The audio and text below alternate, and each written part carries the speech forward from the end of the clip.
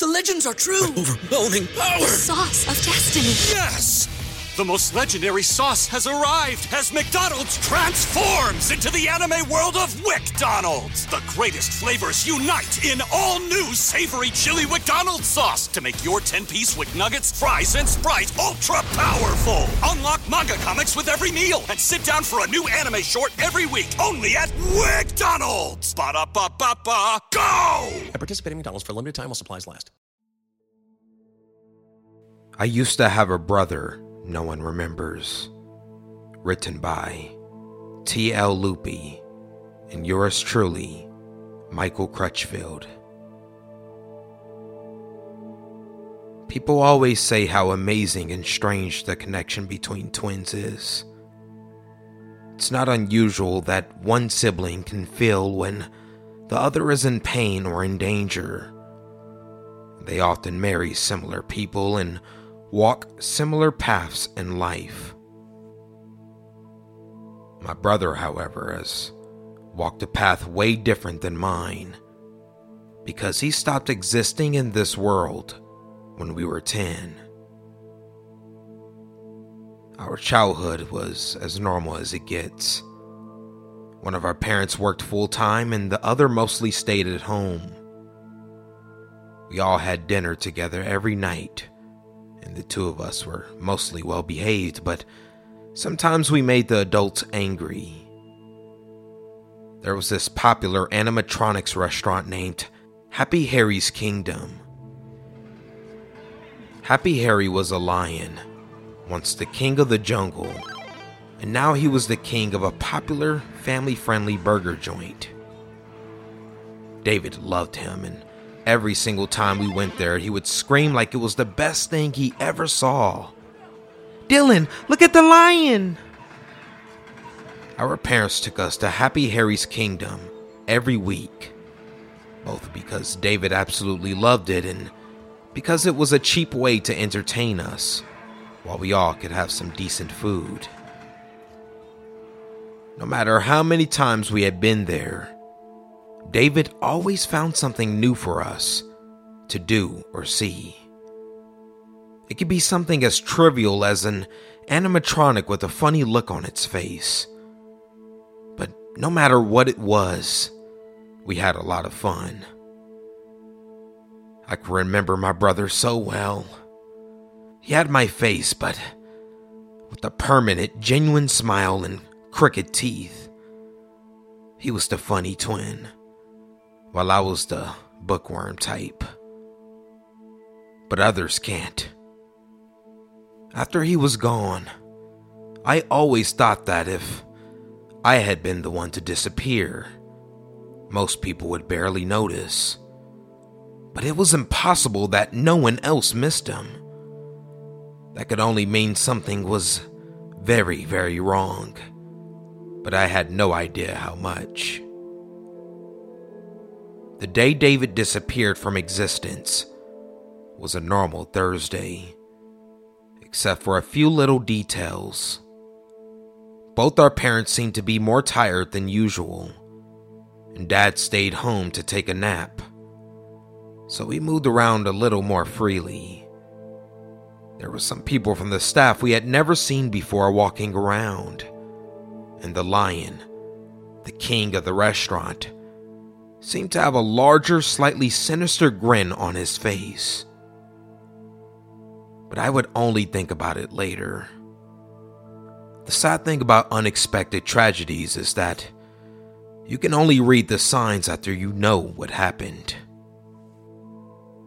We ate and played around as usual.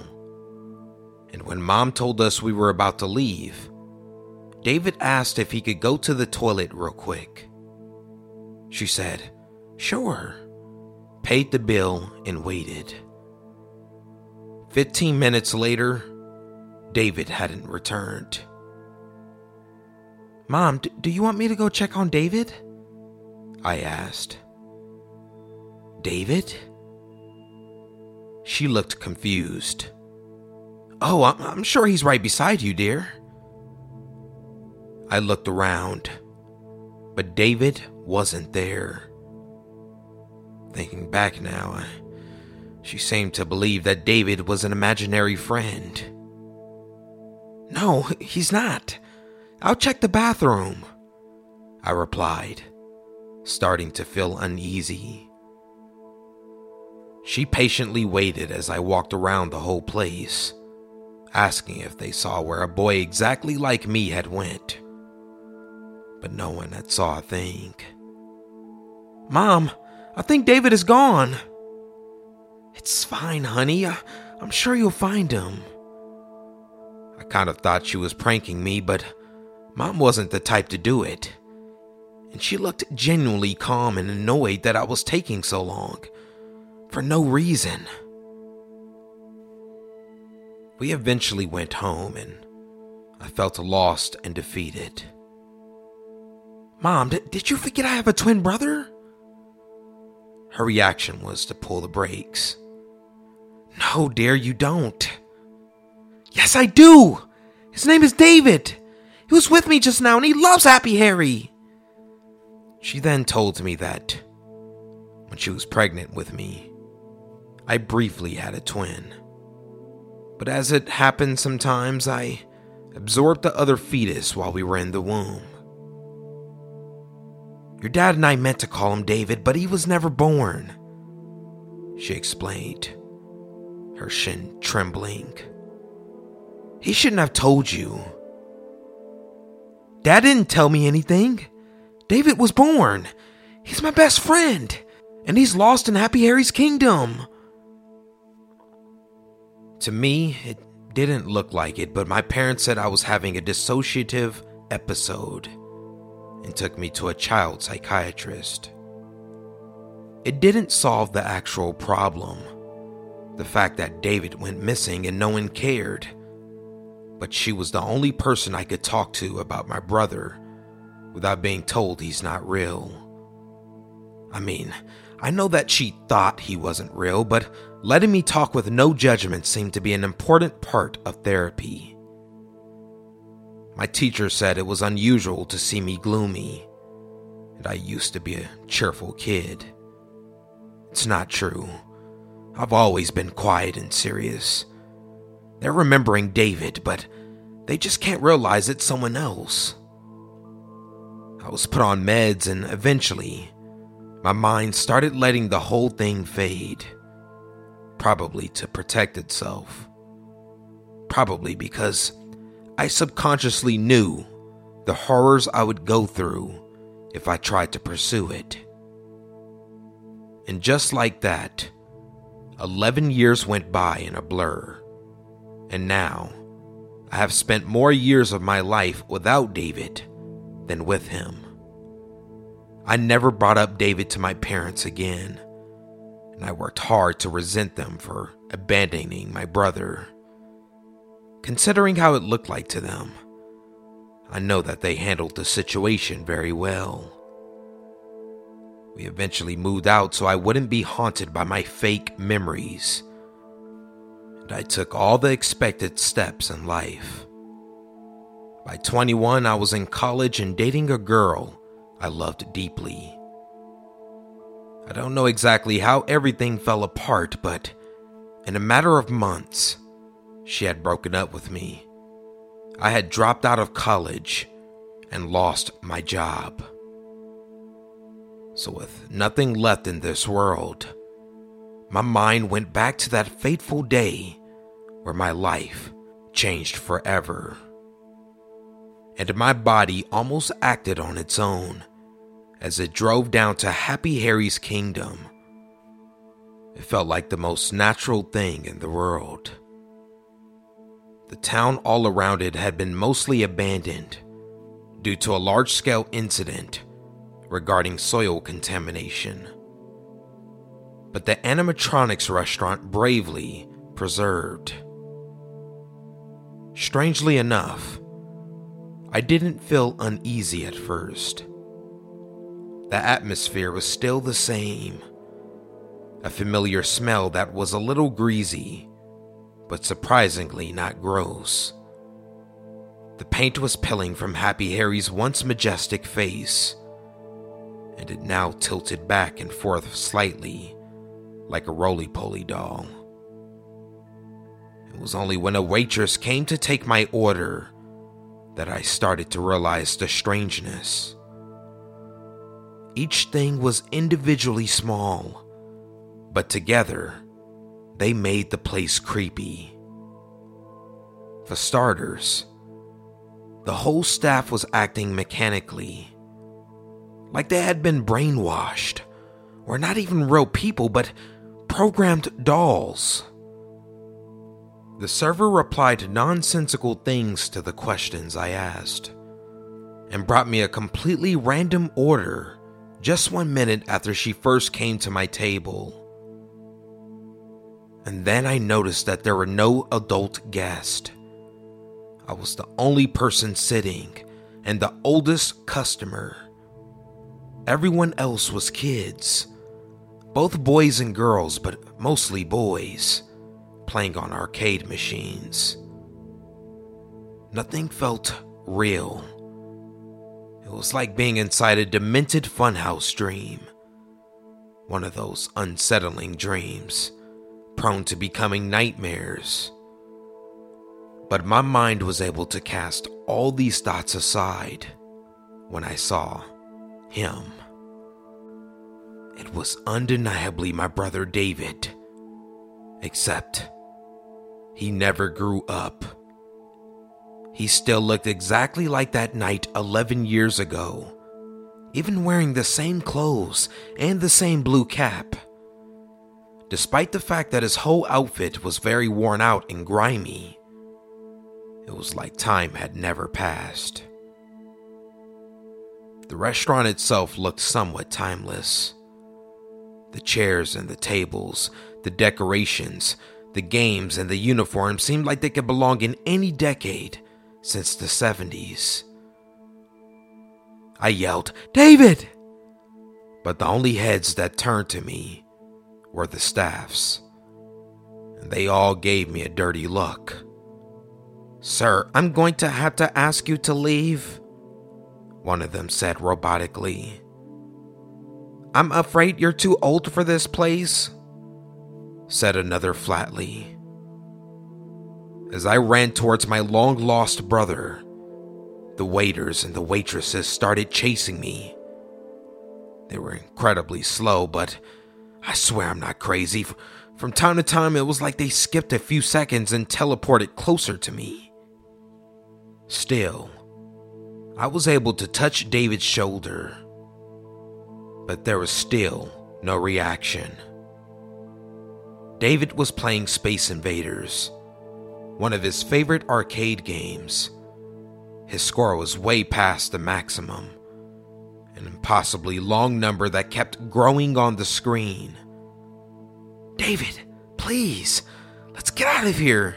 It's me, Dylan." Nothing. I looked around and realized that all the other kids were transfixed on their arcade machines. Their eyes glowing red, their skin was gray like they were zombies, and their fingers were bleeding and falling apart. But none of them seemed to notice or care.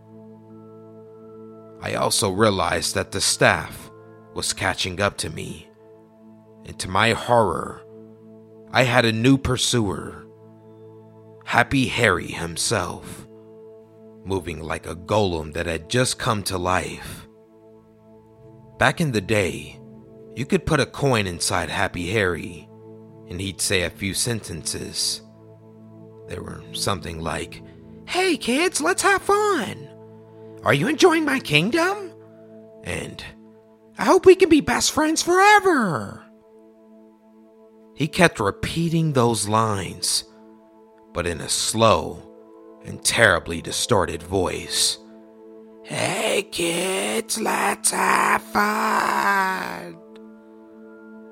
Despite not paying attention to anything else around them, whenever he said those things, all the kids replied, "Yes, Happy Harry," in perfect unison. I ran from the grotesque scene, entering a labyrinth of sorts made from arcade machines, each of them holding captive a child around David's age. I just wanted to leave this horrible place, but I couldn't help but run farther from the door. As I ran, Happy Harry's animatronic friends woke up and started chasing me too. There was a zebra, a cheetah, an alligator, and a bear, all standing on two legs and walking like the aberrations they were. I tried to think if there was something I could do to get rid of them, but I was only one guy, and there were many tall, bulky monsters made from clay and steel. But I could only replay my memory of David saying, "Dylan, look at the lion!" So I looked at the lion, and right under the coin slot, Happy Harry had a few exposed wires. Instead of running from him, I used a maze in my favor and ran towards him to surprise Happy Harry from behind. I then tripped him, and he fell face first. He was still alive and talking, but some bits were chipped. I then grabbed his wires with everything I had and was able to remove a tiny door-like thing from his back. Decades worth of nickels and dimes started pouring, and the creepy lion shut up forever. And after the last coin fell, I saw myself inside an abandoned building. The same Happy Harry used to make his kingdom of burgers and games. I called the police, but they told me that the restaurant was long gone and that I was probably having some hallucinations due to the soil contamination. I didn't even get started on finding kidnapped children who never grew up and did nothing but maniacally play video games. For years, I forced myself to forget about David and the bizarre lion. I finally accepted that I had been crazy all this time, but secretly hoped that everything had been true, and by killing the tyrant king, I had freed the kids. I moved even farther from my hometown, and I got better. I got married and had a daughter, and last week, she and my wife excitedly told me about a new animatronics restaurant named Happy Harry's Kingdom they had been to. Thinking back, the waiter looked a lot like a younger you. My wife laughed. I decided to see it for myself. The boy indeed looked like me, but hey, this could be a coincidence. The important part was that his name tag said David, that his fingers were full of ugly scars, and that he looked around 10 years younger than me, like I had broken his curse of never growing up. He looked through the window directly at me, despite how far I was, and his mouth formed the words, "Thank you, Dylan."